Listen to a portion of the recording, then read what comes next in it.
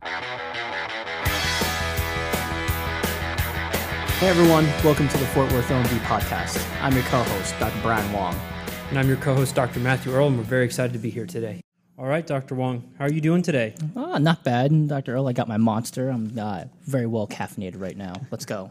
It's good, because we're about to talk about a pretty heavy subject, kind of fitting for the dreary, rainy day that we've got today. We'll talk about giving bad news. Yeah, that's the unfortunate side of our profession, that we are unfortunately tasked with the unlikable, or how do I say, unenviable job of giving bad news to patients whenever their loved one is very seriously injured or sick. It's an important part of our job. Do you remember the first time you had to tell a family member that the patient had passed? I do. I actually do. It was when I was an intern in the ICU, and one of my patients was very ill, and there are things that I wish that I had done differently in order to try to convey that their loved one was essentially passing. And I don't think that I used the right words in order to convey those things, so it kind of gave them a false sense of hope and security that the patient was going to make it through. There are things that I wish I had done differently in order to better convey the message. Absolutely, and so many people that I talk to about their first time, giving that sort of really heavy news to a family, I get so much of the same story of, I didn't really feel prepared, I kind of stumbled around, I maybe was a little too positive, maybe a little too negative. Right. And the thing is that our medical education doesn't really prepare us in order to give these types of bad news to patients' families and whatnot. Exactly. So over the last few years, we've kind of gotten a little bit of education about it. We've done a lot of trial by fire. So hopefully today we can convey a little bit of what we've figured out and learned the hard way, so that the medics out there don't have to learn the hard way and can do this a little bit easier and sleep a little better at night when they have these tough conversations. So kind of like what we've talked about, this is an unavoidable and very important part of what we do. You are going to deal with really sick patients, and they are going to have family and friends around who want to understand what's going on as best as they can. So being able to do this in a skillful and caring manner is pretty important. And kind of like what you talked about when you did your first delivering of bad news, our EMS providers, they're out there in the thick of it. And a lot of times these patients have a sudden illness. This isn't the 4.5-week ICU stay that we're finally, kind of deciding that we've done all we can. Right. This could be a completely healthy young patient that was in a bad MVC and completely unexpected is now in a critical state. Or someone just walking down the street and then just go into VFib arrest. Right, exactly. So having these skills and knowing how to approach this awkward situation is so important, because I think it's so much harder in that pre-hospital setting than it is for a lot of times for you and I, where you have chronically ill patients. We do deal with some of the others, but most of the time I think we have it a little bit easier when we're delivering this information. And unfortunately, a lot of the research about giving bad news comes from a hospital setting. There really isn't a lot of research or writing about how to do this properly in the pre-hospital setting. So a lot of what we're going to talk about today is what we're extrapolating from what's written about in the hospital and our personal experiences in the hospital. Are you suggesting that one of our paramedics actually do a written review or maybe some sort of study in our system? 100%. If you need a co-author, hit up Dr. Wong and I. We will help you get that paper out and get it published, because there is nothing out there talking about this. But Dr. Wong, talk to me a little bit about how you would approach this scenario. Well, based off of the number of times I've actually had to deliver the bad news, I've learned a lot because of all the mistakes that I've made and the missteps that I had to kind of make in order to finally get a better understanding of how to approach these things. And honestly, the best way is to try to have a plan before you go into any situation, or even if you're in the middle of the situation, you kind of need to take a step back and overall assess what's going on with a patient, and to better try to navigate this murky situation. So if I know that I'm about to walk into a situation where it's kind of futile, with the patient being down for X amount of minutes and whatnot, X amount of hours, and I know it's not necessarily, I kind of take a step back with my team and then just take a deep breath and understand like how I need to try to deliver this news. Yeah. Overall, like it's really important to try to convey the appropriate information in like the most constructive manner, and to try to avoid any sort of like unnecessary emotional distress. The families are going to be understandably really riled up, based off of, you know, personalities or upbringing and culture and whatnot. So they may be either really, really high in emotions, or they may be really low in emotions, especially if they knew that this was coming for a long time. You don't want to try to add to that. That's like one of like the biggest things that I'm trying to.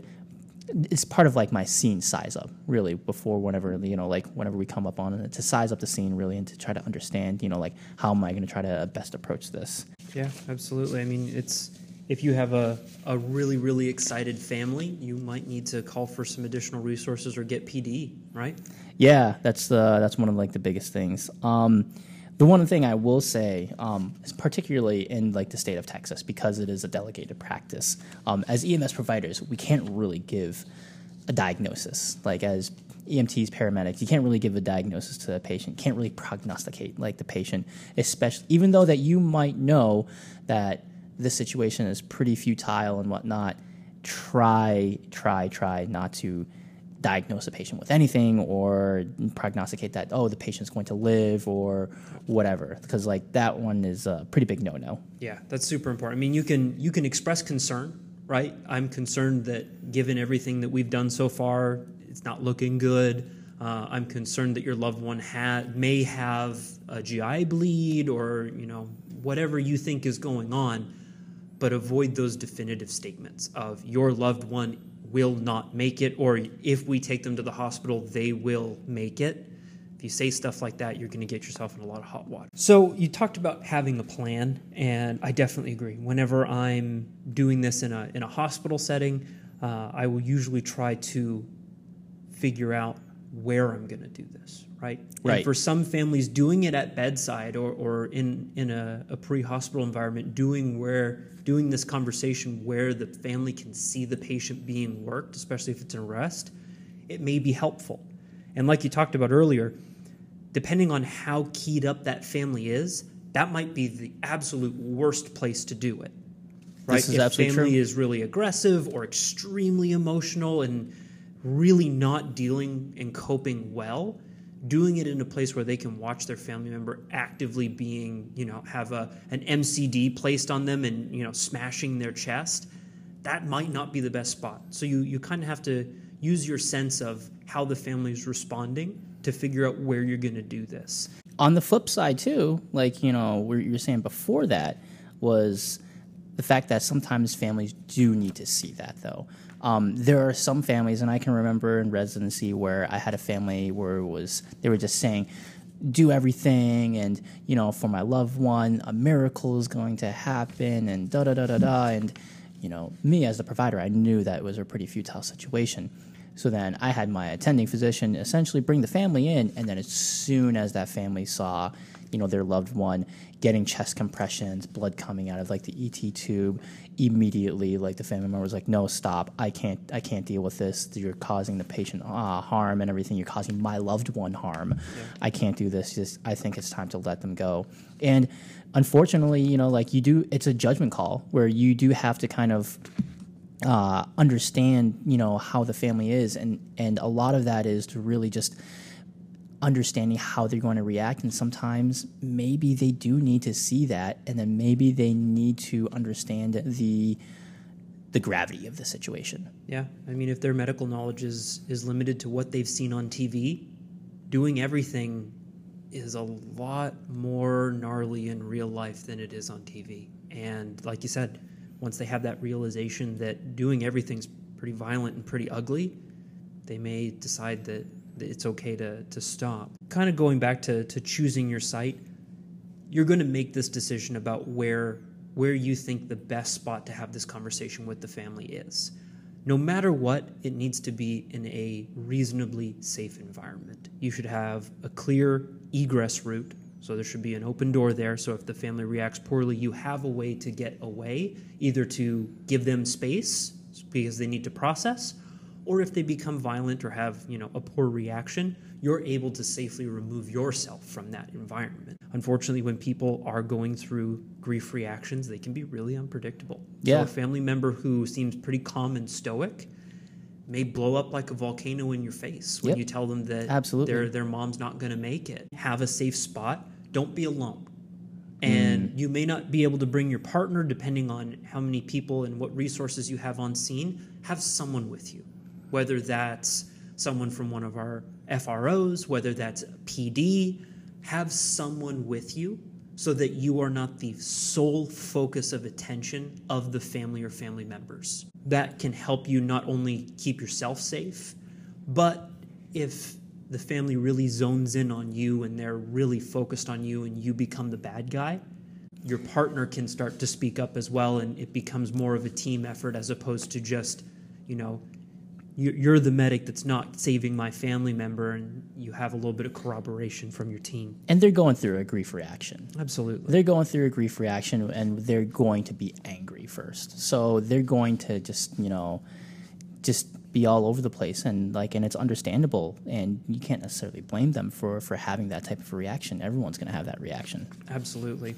And another important point here when you're delivering this news is figure out who your audience is, right? If the only person on scene is best friend from high school, you may not really need to tell them very much. That's not family member. They're not making medical decisions. The converse to that is if you have the entire extended family at home because grandma's not doing well, it's going to be pretty difficult to deliver this news to a room full of 15 people. Yeah. And when you get large groups like that, you get into dynamics where people are performing for each other. They think they're supposed to be sad, so they really overact it. I would encourage you to choose a small group of people.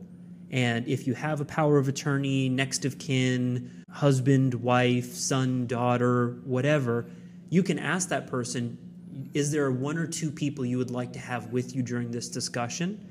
But really be careful when you start getting above that number. Right. Because you're just starting to deal with a bigger group and you're moving more towards crowd control than having a controlled conversation. Right. Yeah. The large number of people can be very intimidating, even for even the most seasoned of clinicians. Absolutely. So before you go in to have this conversation, is there anything you do to kind of steel yourself and get yourself ready for this? Ooh, man, I always have to take a deep breath. Yeah. I always have to, before I go into any sort of situation where I'm about to deliver bad news, I kind of stop at the door a little bit, not only because I'm an ER physician, so I have the luxury of placing, the patient's family in the family waiting rooms and whatnot, and the family rooms, and I always just kind of go in, take a deep breath, kind of collect myself, and you'll go over the plan in my head, and I always have the same kind of script that I go in with room for variation and improvisation. And to go back to kind of your pre-entry, so important to take that pause and slow your heart rate down, slow your breathing down. Oh, absolutely. It's kind of like talking on a radio, right? If you key your radio and you're all excited and you're breathing fast and you're yelling into the radio, you're not calm. You're not in control of that situation. Yeah. And everyone who hears you on that radio knows it. Yeah, absolutely. And that's not the persona you want to put forward when you're having this chat with the family. Yeah, right? absolutely. Take a second, take a couple deep breaths, let your heart rate come down a little bit. Like you said, review your plan, think through your script in your head. Yep. So when you walk in there, it's like you said, hi, my name is Dr. Wong, my name is Medic whoever. Absolutely. I'm the one taking care of your loved one right now. I want to talk to you about what's going on. Absolutely. And that nice, even keel tone as well, that it kind of projects an air of confidence, an air of, professionalism, and it can be calming for a lot of people as well. 100%, because it conveys, I am in control of this situation, and your loved one is in good hands. Absolutely. If you come in with your shirt untucked, your hair all mussed, breathing fast, blood on your gloves, you don't look like you're in control. And as someone who's receiving bad news, I may question you more. Absolutely, yeah. And I don't want someone taking care of me or my family member who is all completely frazzled. Absolutely, absolutely. And some of this may be a little bit of play acting, right? In these really, really stressful resuscitations, you might be a little rattled inside. But that's where taking this pause to compose yourself, don't show that side to the family. Absolutely. The family only sees the control, the calm, the competent clinician. Absolutely. So, Dr. Earl, I kind of already went into it a little bit, but how do you set the scene? How do you kind of like go into these situations? I know that, like I said, I have a script and then that I can kind of like run through. How do you do it? So I kind of do something similar to what you discussed. My first move is usually, what do you know? So I go into the room and I introduce myself and I ask the family, what do you know that led us here right now? Hi, my name is Dr. Earl. Who are you? Yeah. How do you know this patient? Exactly. Who all do we have in the room? What do you know about happening today? So do they know that their family member has been in a car accident, or do they just know that their family member's at the hospital? Right? People come in with varying degrees of information. Yeah. They may be the person who called 911 and they were there through the whole work on the scene. They may have just been called by a family member and say, go to the hospital, Timmy's not doing well. Right. So really setting that scene and understanding how much background information you're going to need to tell them. Mm-hmm. If they've gotten a blow-by-blow from everyone in the pre-hospital setting, maybe a nurse has come in through the resuscitation and given them information, you don't have to do as much background as you can move more towards telling them what's going on. So I think it's really important to ask that question and establish, what do we know so far? And I feel like by asking that question, based off the way the family answers, you can gauge their understanding of medicine, right?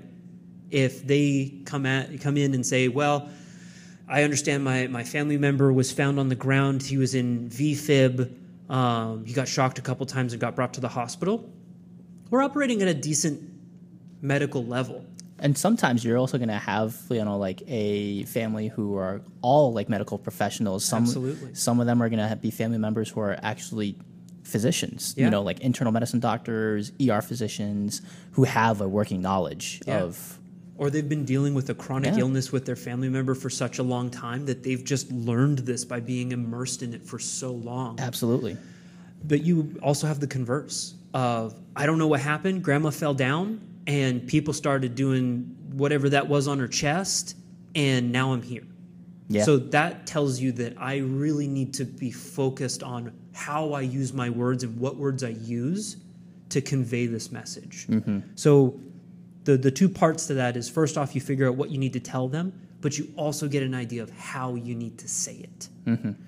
And from there, once you kind of figure out what the background is and you set the scene of what led up to the patient being in your care, that's where I'll start talking about what's been done so far, right?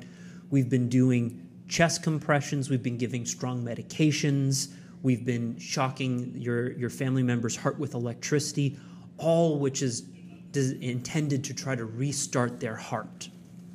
And you can go through everything that you've done so far. Be really careful with how you word this. I think in our mind, especially if we're stressed or we're in a high-stress situation, we're more likely to report this as a verbal narrative than we are to actually tell the story, right? Right, yeah. And especially if you're using like medical jargon, right? Yeah. It's not a hospital handoff, right? You're not saying we got a 37-year-old male found down, unknown downtime, done 5 rounds of CPR, 2 doses of epi, no shockable rhythms, MCD in place. That means nothing to family members. Yeah, because essentially you're talking over their heads. Oh, 100%. And I mean, unless you work in the pre-hospital setting, rattling that off really quickly, there's a lot of healthcare providers that are going to look at you and say, I don't know what you just said. That's not their world. Absolutely. Right? So making sure that you really take a step back and give that information in a way that the family can understand, right? When we arrived, your family member's heart wasn't beating. Currently, we're doing chest compressions to try to keep blood flowing to their brain while we try to get their heart restarted. We're giving powerful medications and we're using electricity to try to restart their heart. Unfortunately, so far, we have not been successful. It's good language right there that pretty much anyone can understand. Yeah. And again, keep in mind, these are people who are going through a grief reaction. You may need to walk through that a couple of times before they really honestly get it. It's a very, very good point, because it just might be in one ear and out the other, and then they might even be persevering on the fact like, oh, you're trying to restart the heart. Yeah. Oh, you're trying to restart the heart. Okay, all right then. Yeah, there's hope. There's hope. Yep. You're going to restart the heart, right? Exactly. So, but then you probably have to keep on reiterating that fact. Yeah. And knowing when to pause, right? And I think this is one thing that we got in medical school that is important. When you say the word cancer, ears turn off. Yep. Right? If you're counseling someone about malignancy for the first time, the second you say the word cancer, you need to shut up. Because there's a minute or more of that patient just absorbing what you just told them. And anything you say after that has no value. They're not going to hear it. And same thing for here. Your family member has died. Stop. They don't care about ROSC. They don't care about shocks. They don't care about compressions. They may ask you questions, but after you deliver that kind of heavy news, or your family member's critically ill, you need to take a pause. Yeah. Give them 10, 15, 30 seconds before you keep going. A lot of times we're tempted to freight train this information, right? You just start and you just keep going. And this isn't a time where that's going to be beneficial for the family members. And to kind of go back to what you were saying before, too, I think that, speaking in plain language, in almost layman's terms, to try to convey the message to the patient's family members is absolutely critically important. Speaking in plain terms with language that everyone can understand is absolutely critically important. Yeah. And the way I like to think of it is think back to the first time you looked at an EKG. Just scribbles on a piece of paper. No idea what's going on. Right? And that's our bread and butter now. For medics and docs alike, we do that every day. But think back to how much of a mystery that piece of paper was when you first saw it. Oh, absolutely. That's the level that most family members are going to be operating at. There's some squiggles on that paper, and you're telling me that because of those squiggles, my family member's dying. So keep that in mind when you're having these conversations. So do you have particular words that you'll use to try to convey a situation to make sure that what you're saying is clear? Oh, yeah, absolutely.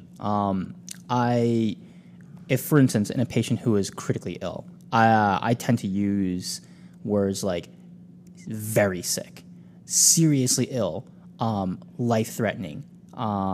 Those are the kind of like the words that have a lot of gravity to it. Mm-hmm. And if their heart stopped, and I'm like, hey, their heart stopped. Their heart stopped, and I'm trying to use medications to bring them back. And then if you're not getting back, I am having trouble bringing their heart back. Yeah. I can't bring it back right now. That's the reason why we're doing all of these things right now. And then, I try to be, if the situation is very serious, I'm going to say it's very serious. Even if in a GI bleeder, they're throwing up blood right now. This is a very serious situation. This can potentially be life-threatening. So the other part of that is, what do you do when you counsel family on a critically ill patient who is stabilizing? I always try not to overestimate these situations. I try not to give them any sort of glimmering, shining hope and whatnot. I can always tell them hey, we're getting them a little bit more stable, but they're still incredibly sick. Trying to convey the message that they're not necessarily out of the water yet, and to try to be very blunt about the assessments and everything like that. And I try not to overestimate the optimism with these patients, because families will hold on to that. 100%. They will hold on to that, and then they will run with it. Yep. And I do it all the time in the ER. I always go in and tell patients' families hey, you're very critically ill. So in that moment, for the pre-hospital provider, hey, I'm getting the patient stable right now. Mm-hmm. But there's a very real chance that we can lose pulses. There's a very real chance that they can go in the wrong direction again. And to kind of temper those expectations. That's the perfect word. And that's what I think it's all about, tempering, right? If you're giving positive information, your family member was critically ill, but they have stabilized, you're tempering with, but they are still critically ill. And we need to continue to do these very important interventions. They're not out of the woods yet, right? They're still in a critically ill state. Same thing for, your family member has decompensated. They are very critically ill. We are doing everything we can to resuscitate them and make them better, but they are still ill. So if they're improving, you're still saying they're not all the way better, and if they're getting worse, there's still some things for us to try, but they are very ill. So you don't have to be all doom and gloom. You can walk that razor blade of, we're serious, but we're not end game yet. But really kind of judging based off of the family's reactions too. Are they really fixated on the fact that you said there's some hope? You might need to emphasize a little bit more that their family member's really sick. Yeah. And if they're all like, oh my God, they're dead already, no, we still have some tricks in our playbook to try, but we're getting close to the end of the game. Mm-hmm. So what happens, Dr. Earle, that you do come to the end of the game, that it is game over, and that the patient has died? What do you do then? So pretty much following all of the steps that we've already talked about, right? You're choosing your team, you're choosing a safe environment, you're establishing what they understand, and you're talking about everything that you did up until the resuscitation was called. And obviously in the pre-hospital environment, this may be a little bit differently because you may be having this conversation with family in order to call the code, or you may be discussing this with family members after the code has been called. In general, the number one rule is you need to use the word dead or died. You can't avoid those words. Yeah. Using the common terms of, has passed, they're gone away, they've gone to the other side, they've gone to heaven, they're not with us anymore. In a person who's undergoing an acute grief reaction, those might just be more confusing than anything. Mm-hmm. And even though they're common terms, you never know what that person may use to say the word dead. Everybody gets what dead means. Yeah. That's not ambiguous at all. I'm very sorry to tell you this, but your family member has died. And again, like we talked about with the cancer, once you say died or dead, you stop. Yeah. See how that family member reacts and try to be as supportive as you can. If you're having that conversation before calling the resuscitation, usually after I describe what we've been doing, I will transition over to saying something along the lines of, given everything we've talked about, at this point, there's an almost 0% chance that we're going to be able to get your family member's heart restarted. Yeah. We've been doing this for 45 minutes, and I think it's best at this time if we stop CPR. And again, you're not necessarily asking permission. Can we stop CPR? You're saying, I think our protocols and our docs, and I think it's best we stop at this point because right now we're just torturing your family member, and the likelihood of us getting their heart restarted is pretty much zero. It's going to be really hard for some families to take, and they might not want you to stop. No, exactly. And that's going to be up to provider judgment, right? If you think that this is going to lead to violence, or you're very concerned about stopping the resuscitative effort, that's going to be a provider call. If you're really confused or you're not sure what the right thing to do is, give OLPG a call. Aha, the OLPG bailout right there. The easy button. Give us a call. These are hard situations, and we can help with that. The other thing that might be helpful is saying something along the lines of the patient has died, not your family member is dead. It's a small variation, but it's a little bit less harsh to say they have died than it is to say they are dead. It still conveys the message, yeah, but it's not as direct. It feels a little bit less like a hammer blow to the face. Yeah. Right? But at the same time, it still gets the message across. It's the same thing, but, it's a little bit softer. The delivery is different. Exactly.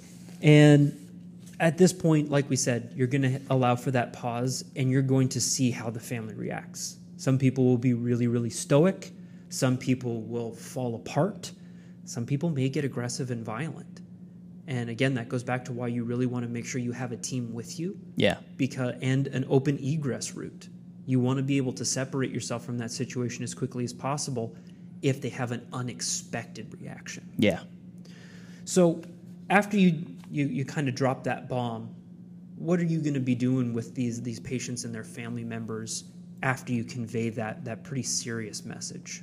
So really is just trying to normalize those feelings. They are, like what we've been talking about before, they're going to be the spectrum of emotions of grief, sad, screaming, angry, just sobbing, inconsolable.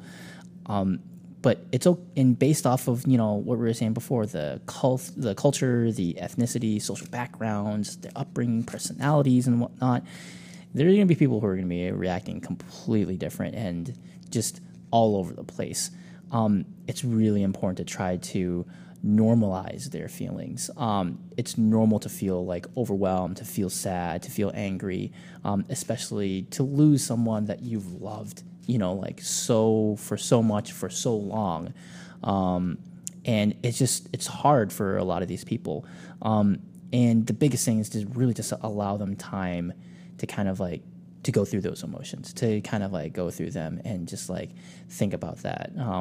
And it's important for like our providers to really just be empathetic for our, like our patients' family members, to understand that it is completely normal for them to go through that, and to try to remain as professional as possible, and to offer them some sort of supportive language, some sort of supportive body language, hand them a tissue or something along those lines and say like, hey, I'm really sorry for your loss. There are certain phrases that I would try to avoid though. I would try to avoid, saying like, I know how you feel. Because there's going to be people who are going to say like, no, you don't know anything about that. And you don't want to get into like this back and forth with a family member. It's just only going to escalate things. And emotions are already high. It can kind of get you into a little bit of trouble. Avoid stuff like, oh, my blank family member died last year. They're not going to really care because they're the ones that are going through those emotions. Try to avoid like stuff like, oh, he or she had a very full life. I know like you're just trying to help, but in those situations, it could potentially do a lot more harm than good. Try not to say it's like, oh, everything's going to be okay.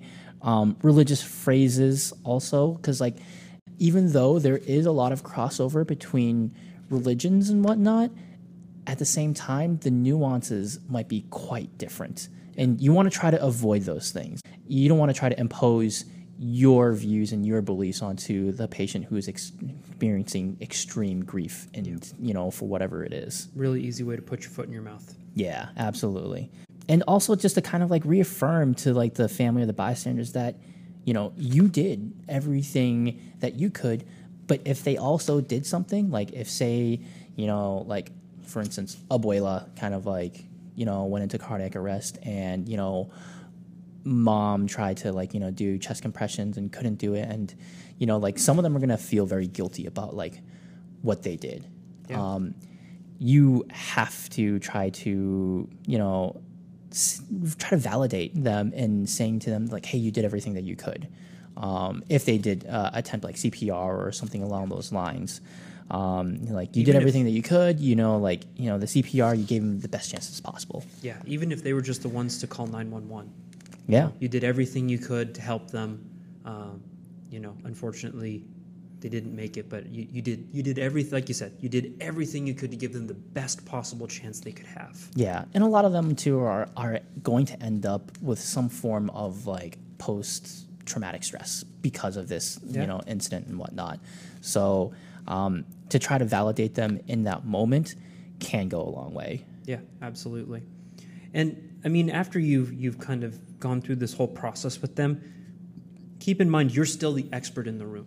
They're not going to know what happens next, right? So if this was a unexpected death, does it need a medical examiner? Do they need to call a funeral home? Where do you go from here? So after you have these conversations with people, your role becomes making sure that the family understands the next steps. What questions do they have? And they may not have them for a little while because they're pretty overwhelmed. Right. But as the scene is wrapping up, circling back to the family, making sure they don't have any questions. Yeah. Because they may not know what to go from here, where they're going from here. So that's really important. Not a light topic. No, not at all. Not a light topic It's at a all. difficult subject too, and like we were saying, like, you know, I don't think that we as providers get a whole ton of education on this. No, for something that is this important, we really don't do a lot of talking and training on this. So I feel like it's an important thing to at least put out an episode about, and hopefully we can save some families some trauma and save some medics some pretty awkward interactions in a bad situation. Yeah, absolutely. And if any medics or EMTs out there want any more questions or kind of like scenarios that they want to go through with us, you know, more than welcome to come up to OMD, kind of talk to us and go through the scenario, and we'll be there to provide the best kind of wisdom and guidance that we can. Yeah, this is one of those things that is on-the-job training only, and we're more than happy to go through those cases with you. But overall, thank you to everyone for tuning in this week. Sorry it was a little bit of a downer subject. Don't forget our show notes will be available on the Fort Worth OMD website. And we look forward to chatting with you next time. Yeah, see you next time, guys.